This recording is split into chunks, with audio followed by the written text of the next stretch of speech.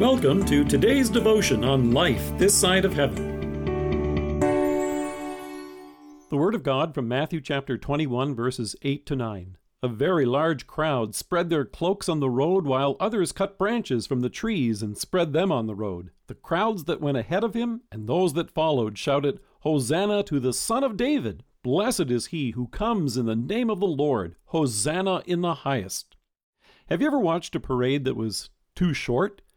A number of years ago, the city of Miami had a parade for its championship-winning basketball team, the Miami Heat. However, it must have ended sooner than people might have wished.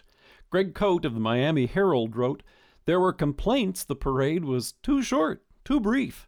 And for a lot of folks today, the parade on Palm Sunday must certainly feel that way. It's like a marching band that's gone down a dead-end road and now has nowhere else to go. It seems to come to a screeching halt on Good Friday. For this reason, a lot of folks don't want to think about the terrifying events of Good Friday when they think of Palm Sunday. After all, it's nice to wave palms, sing triumphant songs, and let it stop there. But then you really do have a parade that's too short. When Jesus rode into Jerusalem, he knew exactly where this ride was taking him. He wasn't coming to be handed a key to the city. He came to hang on a cross. And as we hear in Mark, Jesus told them that the Son of Man must suffer many things and be rejected by the elders, chief priests, and teachers of the law, and that he must be killed, and after 3 days rise again. And then Mark underlines it by saying he spoke plainly about this. So as tempting as it might have been to see this as a victory parade, the victory was still ahead. While the crowds may have seen this as Jesus' moment to be glorified, Jesus was looking ahead to what would take place later in the week. Shortly after Judas betrayed Jesus, Mark records how our Savior announced, "Now is the Son of Man glorified, and God is glorified in him." Instead of having confetti and ticker tape come showering down upon him, he came so that the punishment for your sins and mine would come raining down upon him. Our Savior came to bear our sins and bring us forgiveness and everlasting life. This parade takes us to the cross where we see our Savior bow his head and die. But it doesn't end there. Jesus' victory over sin, death, and the devil at the cross means that this victory parade will continue 3 days later. And Jesus himself leads the procession from the grave to eternal life. Now we rejoice to follow him.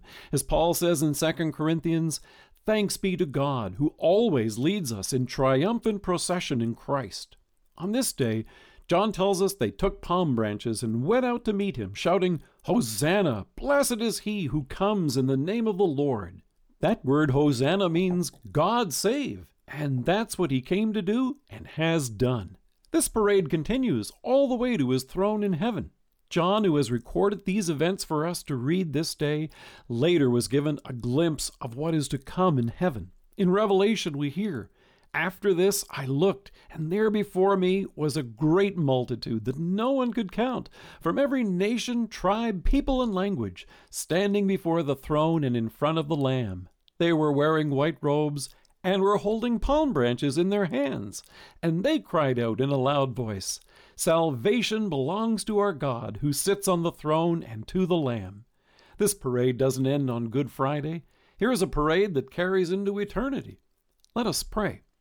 Precious Savior, we thank you for your triumph over captive death and conquered sin. Bless our hearing of your word, our devotions this week at home, and the comfort that comes from your passion.